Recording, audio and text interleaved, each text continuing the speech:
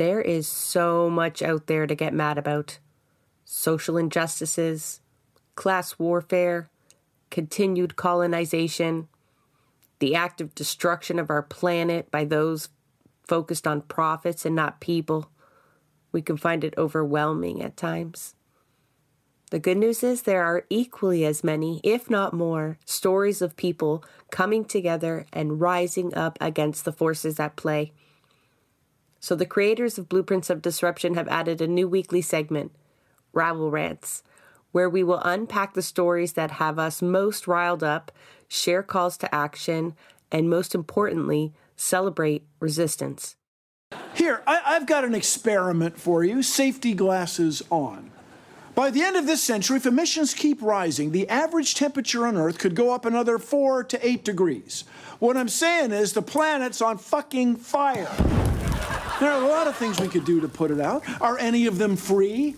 No, of course not. Nothing's free, you idiots. Grow the fuck up. You're not children anymore. I didn't mind explaining photosynthesis to you when you were 12, but you're adults now, and this is an actual crisis. Got it? Safety glasses off, motherfuckers. Okay, I'm sure by now folks have heard that the capital of the Northwest Territories, Yellowknife, a city of about 20,000 people, have been told to evacuate under a wildfire evacuation order. They have until noon today, which is Friday, August the 18th, to completely leave the city. I'm talking they're emptying out the prisons and the hospitals, and everyone has got to get out of there. They are not alone. Kelowna, BC, also has portions under evacuation orders. They've already lost quite a few structures in West Kelowna.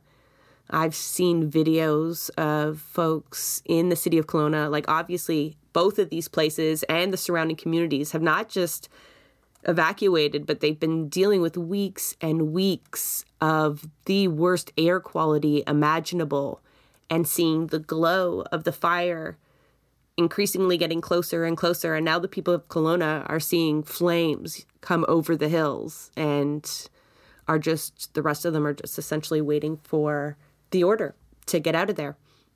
In this day and age, the response unfolds in real time, right? We can see videos from people trying to evacuate, get firsthand accounts of what's happening. And there's a lot about these evacuations, I think, that's got me particularly riled up to include it in this week's rant, not just from the climate justice perspective that, urban centers are clearly being impacted. One only has to go a week earlier to Maui to see the devastation that was there in Lahaina, in the inability to evacuate in time, and just the loss of life and livelihood that's happening to these wildfires. We did an episode, Santiago, about smoke, and you were kind of under the impression that that level of impact to large centers would have a psychological effect on people, particularly those who can make a difference. And I'm not talking about activists, because we're already on board, but capital, the need to do something to prevent loss, even if it's not loss of life, right? These psychopaths. It's a loss of infrastructure damage, cost a lot to mitigate, even if you're talking about the rescue and the evacuation. I mean, this is costly. Do you think these fires are any more of a wake-up call than when we did our episode, Catching Fire? It seems like, unfortunately, people are getting very used to it, I think.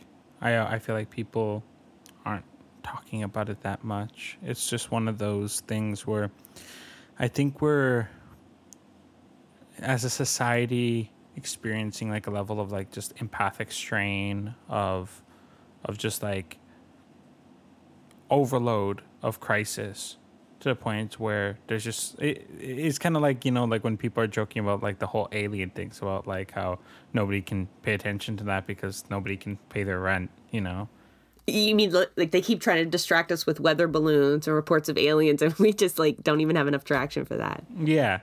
It's like, I think there's just so much overlapping things going on that I don't think people are paying much attention to this anymore.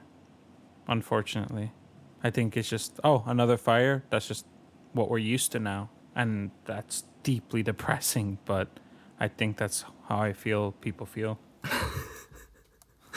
So, we went there right off the bat. Okay. Yeah, sorry. I'm in a state today, in case that's not clear.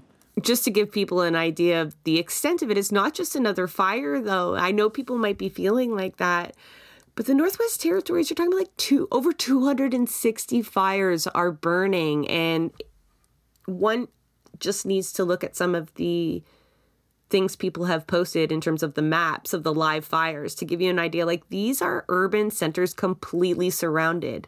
And it's one thing for us not to care, but it's another thing also for the media not to tell us. Not in some sort of conspiratorial way, but how did most of us not know that entire towns in the Northwest Territories have already burnt to the ground? Like, they're gone. Like, the town of Enterprise is just not there anymore. Even with the ability to tie it into the more hyped up fires that made international news in Maui, still, this is kind of like back page news.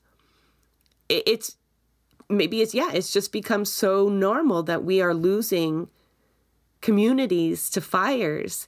And that, doesn't even touch on the amount of Indigenous communities that have been ordered to evacuate consistently during this fire season with very little attention paid to it.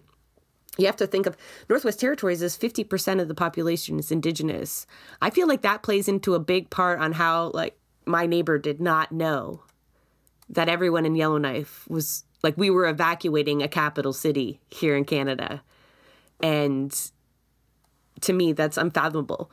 One thing I need to say, too, is just, like, when it comes to the state of media in Canada, and we know how it is, most of these more rural, remote communities don't have local media. What their local media is a CBC, and what it is, it's journalists fresh out of J school who can't work in the city, but who want to work in the city and who are sent to work out here, and they don't have a connection to the local issues and the local cultures. I was just last week, I was up in, I don't know if I already mentioned on the podcast in another episode, but I was just in Sioux Lookout in Northern Ontario. And at one point when we were in the car, they turn on the radio, it's CBC, the local CBC station. And what are they talking about? They're talking about Doug Ford and the Greenbelt, and obviously we're pissed off about that. And we just did an episode on that, but I couldn't help to think to myself, because all I could see was trauma and all of these overlapping issues, a community where an explosion contaminated the local water. The entire community had to evacuate. They don't have water, You hear about all of the overlapping issues they're facing. And I couldn't help think, what the fuck are they going to care about the Greenbelt, 1,000 kilometers away? And the truth is that their issues don't receive the same coverage, even locally, right? And we're sure as hell never going to hear about what's going on in their communities, Like, we're never going to hear about, like, do we know about the diabetes crisis in the Indigenous communities? Maybe we heard something about it, but definitely not a lot about it. And this is an ongoing issue where, and this is just my own experience coming out, because I'm a little flustered right now and I'm angry. But my point being is that this is also a consequence of the state of where we've allowed our media to become in Canada. It's coming to where these smaller communities do not have a voice. They don't have an ability to get their message out, to get their struggle out. And it's why a community can burn to the ground and we're never going to hear about it. It's why a community can lose complete access to water and we're never going to hear about it. These issues need a way to get out there. Another layer on that is the lack of news allowed to be shared, Canadian news being shared on Facebook. Right, we're no longer allowed to share that. So a lot of the complaints that have been coming out from folks trying to evacuate or trying to stay on top of what's going on is they depend on Facebook for those announcements. And even we were told, like, the officials in Maui, in response to that fire, one of the ways that they did issue an evacuation order was through Facebook. And so a lot of people rely on social media to get their news. And instead, they're just being shown pictures of people's dogs. And, that discourse has evaporated as well, at least from that particular platform. So I want to go back to the nature of some of these evacuations and the experiences we've been hearing about and how they play into this anti-capitalist narrative that we love to promote on our Rabble rants. Because it's like COVID, like many other disasters that occur, it's laid before us how blatantly the system has failed us in terms of creating a support system. Remember, the whole reason we came together as a society is to operate better, to have people experience less want. And here we have remote communities. We're talking about places where the nearest town is 1 hour, 3 hours away. A lot of communities are only accessible by plane. And if you think of Canada and the airlines that operate here, how many planes we have at our disposal as a collective if we controlled the resources that we have but we don't. And so we have people clamoring from the only available Air Canada flights coming out of there. And although they said it was a glitch or, that would have never happened, and they've put caps on the cost of flights, folks on social media were posting $4,000 flights same day out of Yellowknife after the evacuation order. And so I don't think there is any disaster that doesn't provide this ample evidence that these folks are literally have no care for human life. Like, that system just does not have it worked into. And in fact, they capitalize on these disasters to make it worse. So, charging more money for flights. Going back to Maui, I'm going to do this. There's so many parallels, so I'll do that throughout the episode. Stories of locals being approached by real estate investors and offered money for their burnt piece of land. And they know it will be rebuilt, but they are preying on people in vulnerable situations, offering them a way out. You have nowhere to live. You have no belongings. Here is some money. Turn over your land. What can you do with it? Everything in your neighborhood is burnt. And they will just end up owning that community, the real estate developers. It'll be gentrified. It'll be that same, there's two Hawaiis, right? Like one for the locals and one for the tourists. And, those lines will be even more obvious. Naomi Klein does a great job, obviously, in disaster capitalism, talking about this. She's even done a more recent piece on the grab for Maui's water that is accelerating during this disaster. And I just wonder how many times people need to see how ineffective capitalism actually is in getting us the things we actually need. Right? Like innovation, all of these things, efficiency. There's all these arguments that people use to say that capitalism is the most ideal way to organize us. But yet every time we are in dire straits, we are having to plead with these corporations. So I'm trying to find what the federal response has been to these Canadian wildfires that are pushing on Kelowna and Yellowknife. And like I said, I've already displaced many First Nations communities. And Trudeau's main concerns, pleading with the airlines to make sure they don't price gouge folks coming out, and securing the telecoms, asking providers to do whatever they can to keep the telecoms running. More arguments for nationalization. Why is it that these resources are under the control of so few people that aren't then immediately connected to what the people need right then and there? Right? Why is there an emergency committee of ministers who then just have to get on the phone with various CEOs and trade political favors and plead for them to respond to the community's needs? Right? It's such a fucked up way to organize ourselves. And, when will more people catch on, Santiago? It's so fundamentally baked into the system, and we cannot continue to just tolerate that. It's and when it comes to you mentioned political favors, right? I mean, the politicians, they know that they're going to look bad if they're not getting support services, if the people aren't getting these things. So these corporations, all they have to say is, okay, you do what I say, or we're going to make you look bad. We're not going to look bad. You're going to look bad. you know? And so they control all the power. Every single case, they control all the power.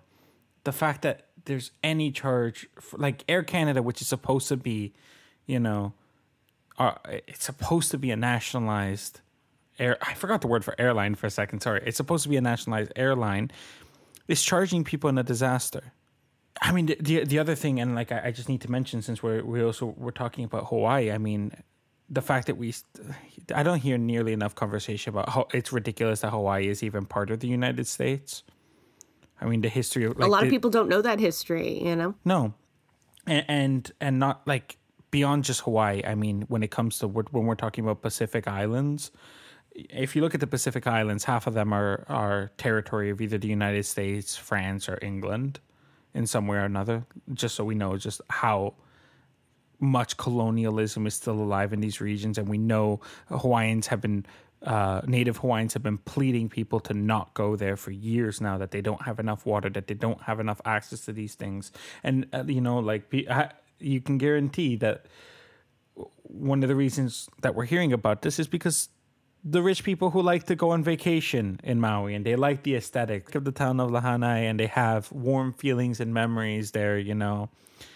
So they care a little bit, but they're still seeing it as an opportunity to buy it up, to turn it into even more of a playground for the rich and wealthy. And you can guarantee that the Native Hawaiians, just like the Native Canadians, are the Native people who live in what is called Canada, are not the ones being taken care of. And you can see across the north, whether it's Northern Ontario, whether or not it's the prairies, whether or not it's in BC or the territories, wherever you look, there are hundreds and hundreds of small communities that have been completely ignored by the federal government. And worse than ignored, they've been actively they've been actively targeted against, and there isn't water to provide. I mean, we talk about clean drinking water, and I feel like we don't talk about it enough, because these communities still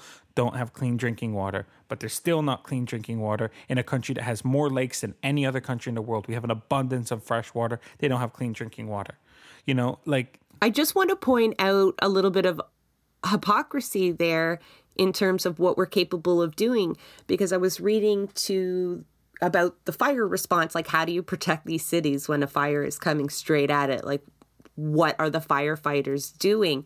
And there's a great article on how they've created one of the biggest systems of above land water distribution in order to have enough water to fight these fires. So quite quickly, they were able to adjust and build infrastructure to protect structures, right? Because we pull the people out. So we're protecting structures, but yet we can't use those same resources to distribute water to communities. I understand it's not the exact same, but it's just that level of innovation, drive, responsiveness exists. We just choose to apply it differently. I want to talk about the class differences in these evacuations and impacts of the wildfires, particularly on not just urban centers, but communities. From what I've heard from advocates on the ground, is there is little to no plan in place for the unhoused community members in these areas. So, you know, there are plans on how they will take patients to Alberta and BC, and they've taken the prisoners and found room for them somewhere, probably crammed into some horrible conditions in another prison. But there's really nothing for the folks that are living it rough on the street with no Facebook and no real access to what can be done in terms of their evacuation status.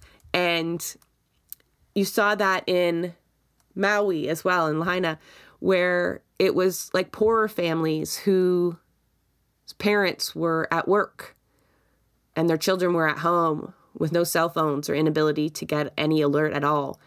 and the parents were cut off from being able to get into the city at that point from emergency services. And that's how a lot of loss of life occurred. And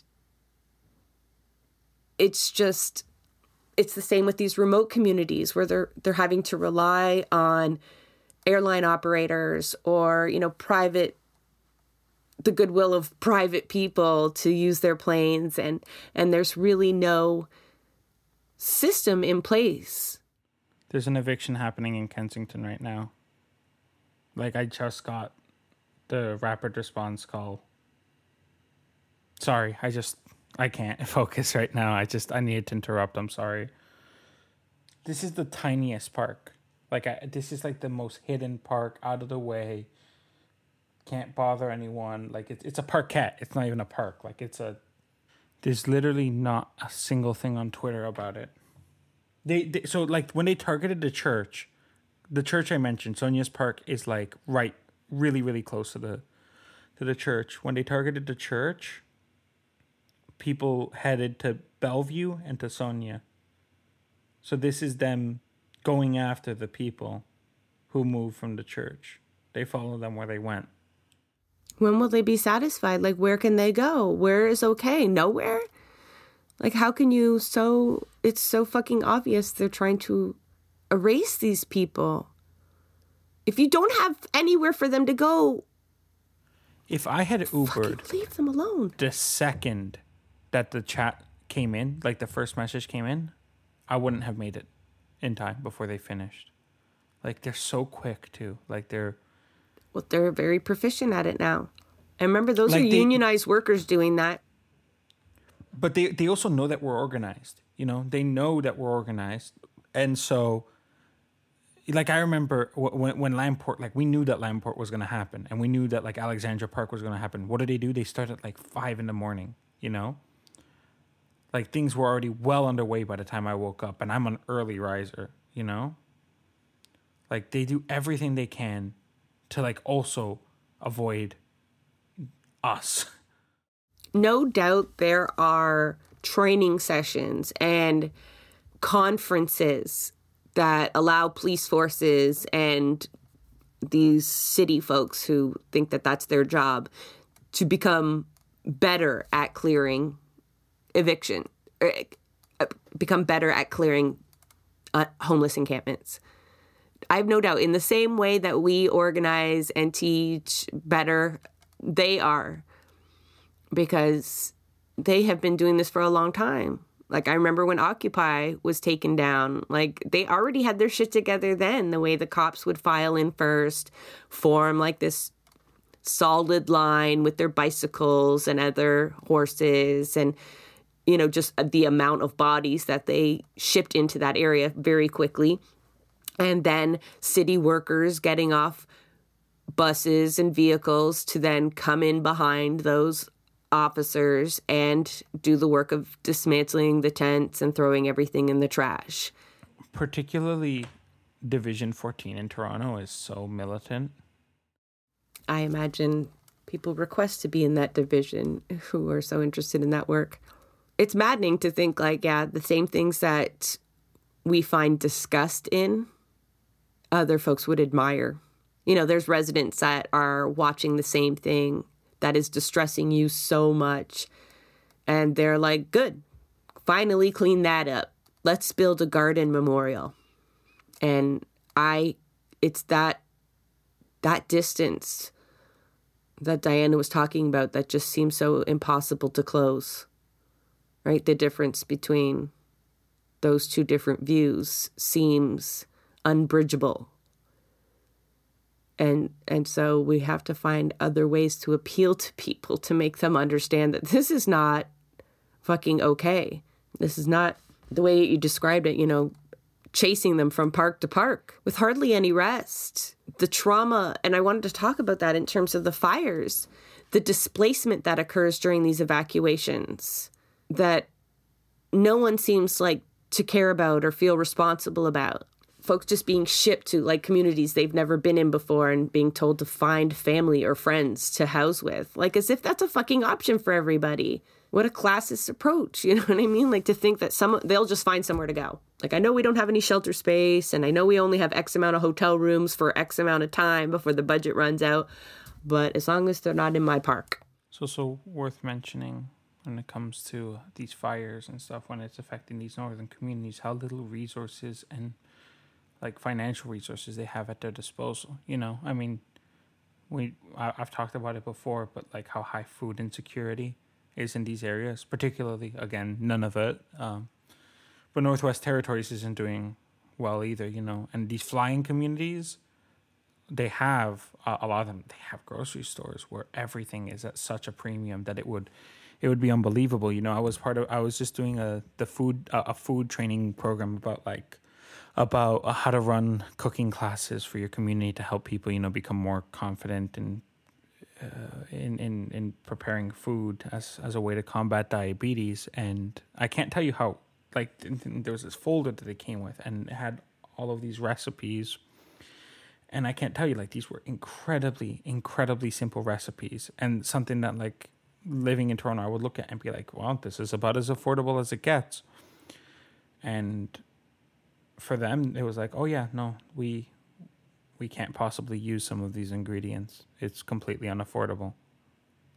You know, like basic staples. You know, like you talk about, like, all vegetables are unaffordable, you know, except sometimes frozen vegetables. But even frozen vegetables cost more than, like, our fresh vegetables here, you know. These communities that are struggling with these issues are now having to figure out, okay, well, now our community's on fire, and we had to figure out how to survive. It's like, you think they have the money for a hotel room for a night? No, quite often the financial aid that anyone gets from the fires that we've had, you know, previously that displaced a lot of folks was basically the cost of a hotel room for one night. But you're talking about remote First Nations communities. There's no hotels to check into until you can get a couple flights out of there. So, like, folks fly out of their community to a staging area right now, and then they're flown out of that to relative safety. But again, completely then displaced from all of the supports that they'd built in those communities. And I just can't imagine, I know we evacuate for our safety, but leaving your home behind in those conditions you've already described of living, right? Like day-to-day living is a struggle for everybody. But if your groceries are costing what we're talking about, and you live in a remote community that doesn't readily have the services that you need, and then you're displaced from all of that, and really the government doesn't hold any responsibility to ensuring you get back into your community. Right? The money will be there to rebuild the commercial structures, but quite often folks are left to their personal insurers to rebuild. And yeah, leaving those communities behind or flying out, driving out, and then not knowing what you're going to come back to, that would be horrifying. Driving out is also like, I don't think it's difficult to fathom what driving out means when we're talking about distances that are bigger than most countries. You know, like driving it, like you drive all for the entire daylight that you have, and you're not going to end up anywhere, you know, like people need to understand, like, they are surrounded by fires in Yellowknife, and the only way out is essentially head back north, the closest community being about an hour away. Then you can make your way south to Alberta, but you need to go around Great Slave Lake towards areas that have already been burnt to the ground. So there'll be no supports along that way. The gas stations are few if any, and they're going to be logistical disasters at that point. And there's no side roads too, right? Like when I was just in Sioux Lookout, one of the workers was coming from Sudbury to Sioux Lookout, which is a drive and a half, let me tell you. And he mentioned that there was accidents both ways on the one highway there, and it completely shut down his ability to get there. Like he had to wait so long for everything to get cleared up because there was no alternative roads that he could take. That was it. There was the one road to get there, and it was blocked both ways, and that was on a normal day. That was just traffic accidents. What do you think happens during evacuations, you know? And that is a huge factor in these wildfires and the loss of human life and the ability to evacuate. And they should have learned these lessons back in BC when the town of Lytton was razed to the ground. And one of the reasons that folks died or were injured is because of the very few roads out of there and the lack of clear communication from authorities. One, to make sure everybody that lives where there's wildfires knows possible evacuation routes and that they're kept open, because that is continuously a problem every time we have these wildfires. And if you look to Maui, the same thing happened. There's a highway out and then there was Front Street, really. The highway was closed for emergency vehicles and impacted by fire, leaving everyone on basically the main street. The ocean runs alongside the ocean in their commercial district, basically. That's where a lot of people pass. They were trapped in their cars, listening to the evacuation order, but with no logistical way out of there. And with the increasing number of fires that we're getting every year and the increased impact to these centers where people live, it's appalling to me that resources haven't been spent to prepare and that they're continually mishandled. Yellowknife is the same, really. There's two, Highway 3 and Highway 5 are how you get out of there. Both of those were closed. One, I think, was impacted by fire. And again, emergency vehicles needed to come into the core. And so they were closed the road for that. It only opened Thursday and everyone's got to be out by Friday at noon. We should have structured ourselves better than this, right? That's what's at the root of this. Yes, it's another fire. Yes, it's appalling that 20,000 people need to leave their homes and all of the logistics that go into that. But we absolutely, put the climate just an argument aside, that we should put resources to making sure that fewer and fewer fires happen. We must know by now that we need to pour resources into making sure that communities like this are well prepared. And we've had enough disasters here in Canada already to have known that. And I imagine there's been plenty of inquiries and recommendations made on how to prevent this after, that season they had in BC. I imagine hardly any of them have been implemented, especially after what we're seeing in Yellowknife and the confusion around that.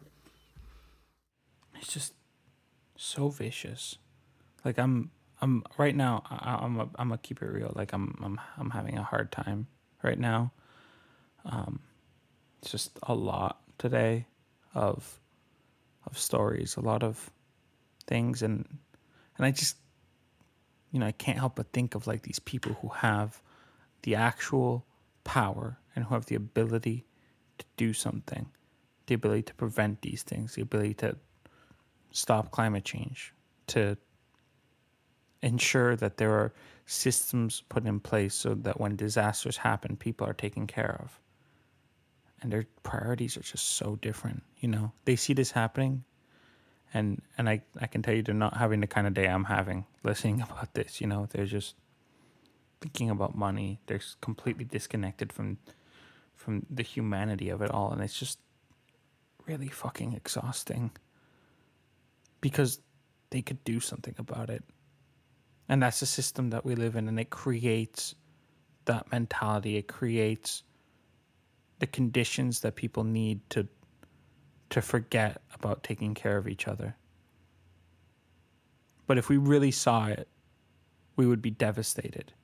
I feel like when I was a kid, I feel like people felt it more than they do now. I feel like we're just so, I said at the beginning of the episode, but we're so burnt out of looking at disasters. But I remember when Haiti, the earthquake in Haiti, I remember people talked about that for a while.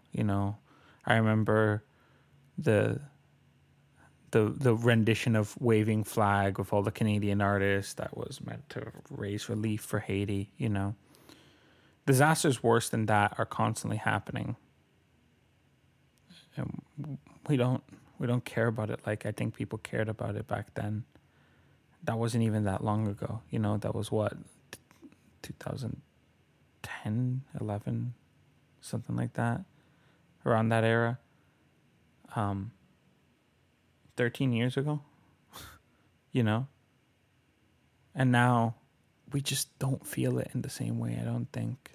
And that's just, some of us do. I remembered, and this is kind of like stupid, but like, I remember in that song, the rendition of Waving Flag that I was talking about, Drake, back in the day, he had a verse on it, like, and he said something about like, take a look at where you live. What if it happened there? Like, we have to know the urge to change, it lies within, like something like that, right? And I remember as a kid, like, I'm not the biggest Drake fan, but like, I remember that like, it hit me hard at the time, because I was like, yeah, what if it happened in my community? Like, we think of these things as so far away. And every year it gets closer, Every year these things happen closer. And I kind of expected, I guess, as a kid, when I heard that if it happened here, that we would do something about it. And now it's happening here, and we're not doing anything about it.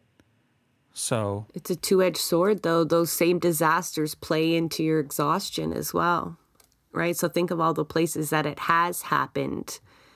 And if we were looking at Haiti, the people of Haiti, to then fight for climate justice after what they had experienced, we would chastise ourselves. We'd be like, don't be crazy. That's up to the people who aren't struggling to literally survive the next day.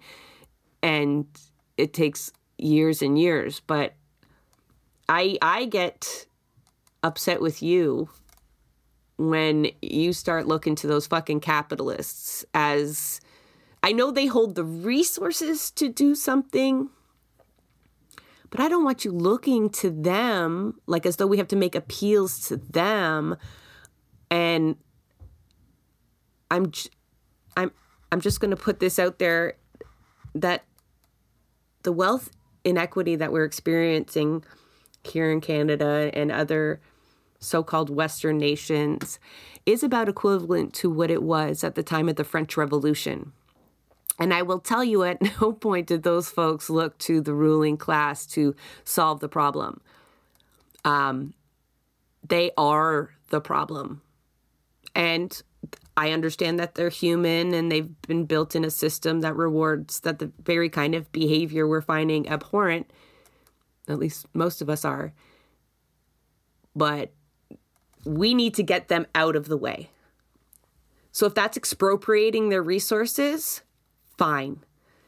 If that's exiling them after a revolution, fine. Because we know, Santiago, no matter what we show them or what they experience, the amount of wealth that is concentrated in their hands allows them to live a lot longer than us, no matter what happens. Air filters, relocating, fucking $9 billion yachts in the middle of the ocean where no one can bother them. Space travel, right? That is not the path.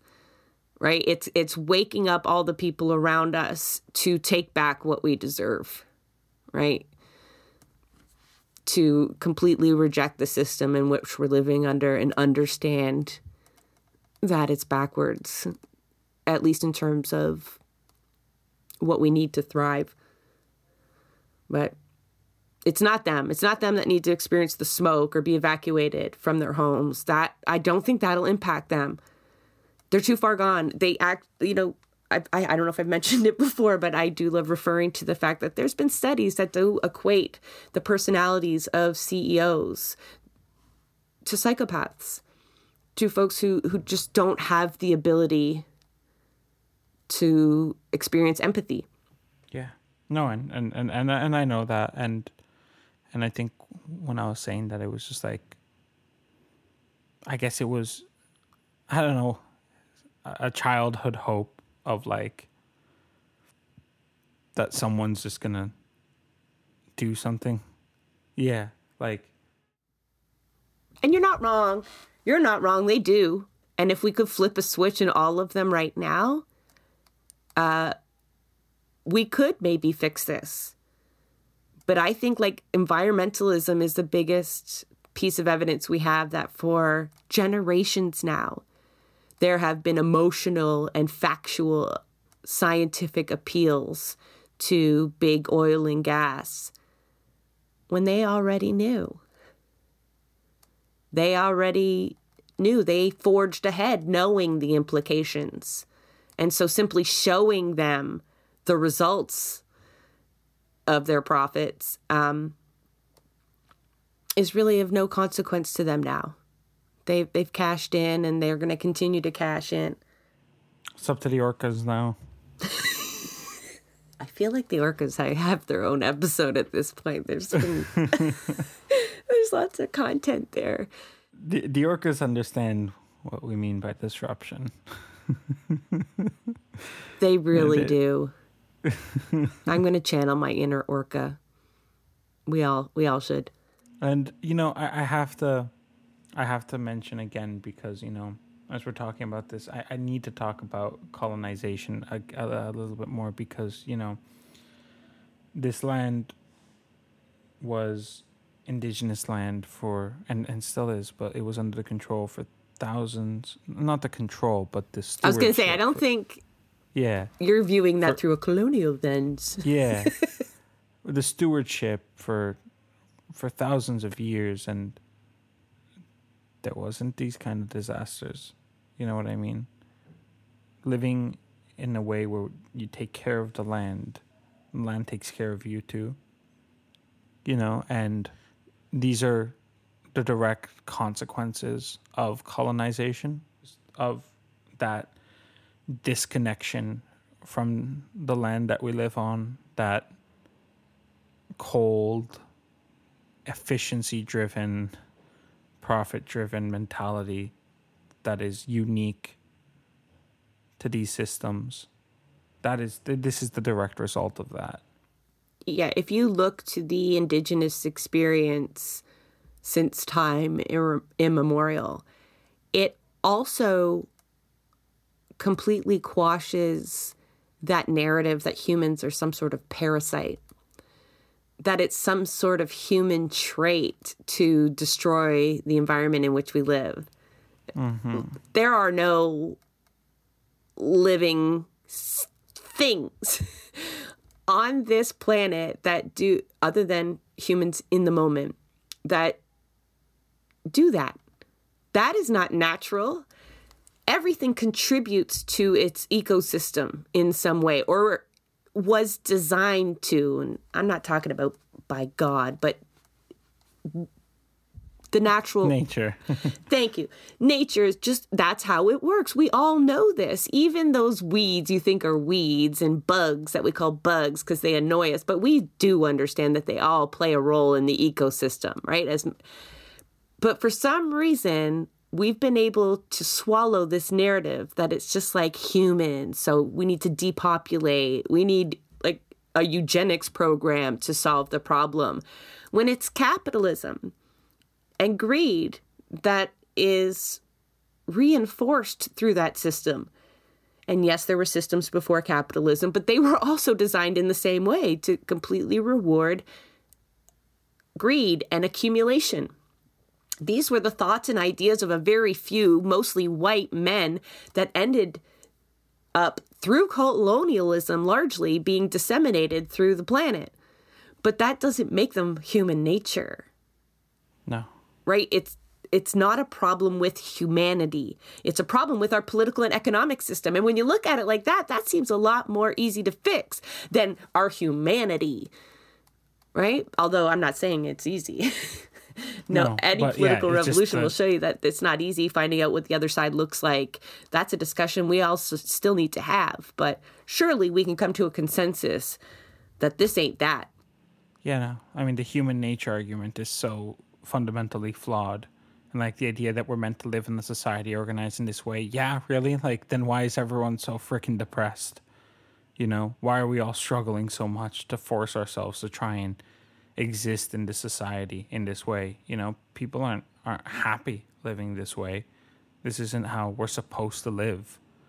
So like the appeals to nature technically, but like at least human nature, it's always been such a deeply just flawed argument, and just such a manipulation And it's, yeah, no. I don't know what else to say. I don't have all my words today. I just have sad and frustration. I get it, but I like how sometimes, these rants, we start off highlighting kind of a current issue, a news item that folks have heard about, and it ends up unpacking so much more. And we always end up getting essentially to the same place, right? Reinforcing those anti-capitalist arguments. It all comes back to that. And, that also needs to be mentioned. It's such a lesson that, I think they're learning it, but the environmentalism movement still needs to learn that more. There's still a lot of environmentalists out there who do not connect the struggle to save the planet with a fight against capitalism. There's still a lot of people like that. The Green Party are most top of mind for me. They're clear neoliberals with market solutions to a problem that just can't be solved that way. And for me, those are just, that's wasted energy.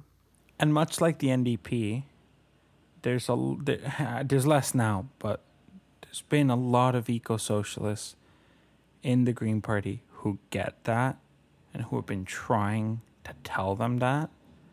And of course they get suppressed. They get swept under the rug, ignored, and pushed out. So, yeah. It's not for lack of trying. Here we are bashing electoral politics again. It's all connected. It's all a giant web. And the web is on fire. That is a wrap on another episode of Blueprints of Disruption. Thank you for joining us. Also, a very big thank you to the producer of our show, Santiago Halu Quintero. Blueprints of Disruption is an independent production operated cooperatively. You can follow us on Twitter at BP of Disruption. If you'd like to help us continue disrupting the status quo, please share our content, and if you have the means, consider becoming a patron. Not only does our support come from the progressive community, so does our content. So reach out to us and let us know what or who we should be amplifying. So until next time, keep disrupting.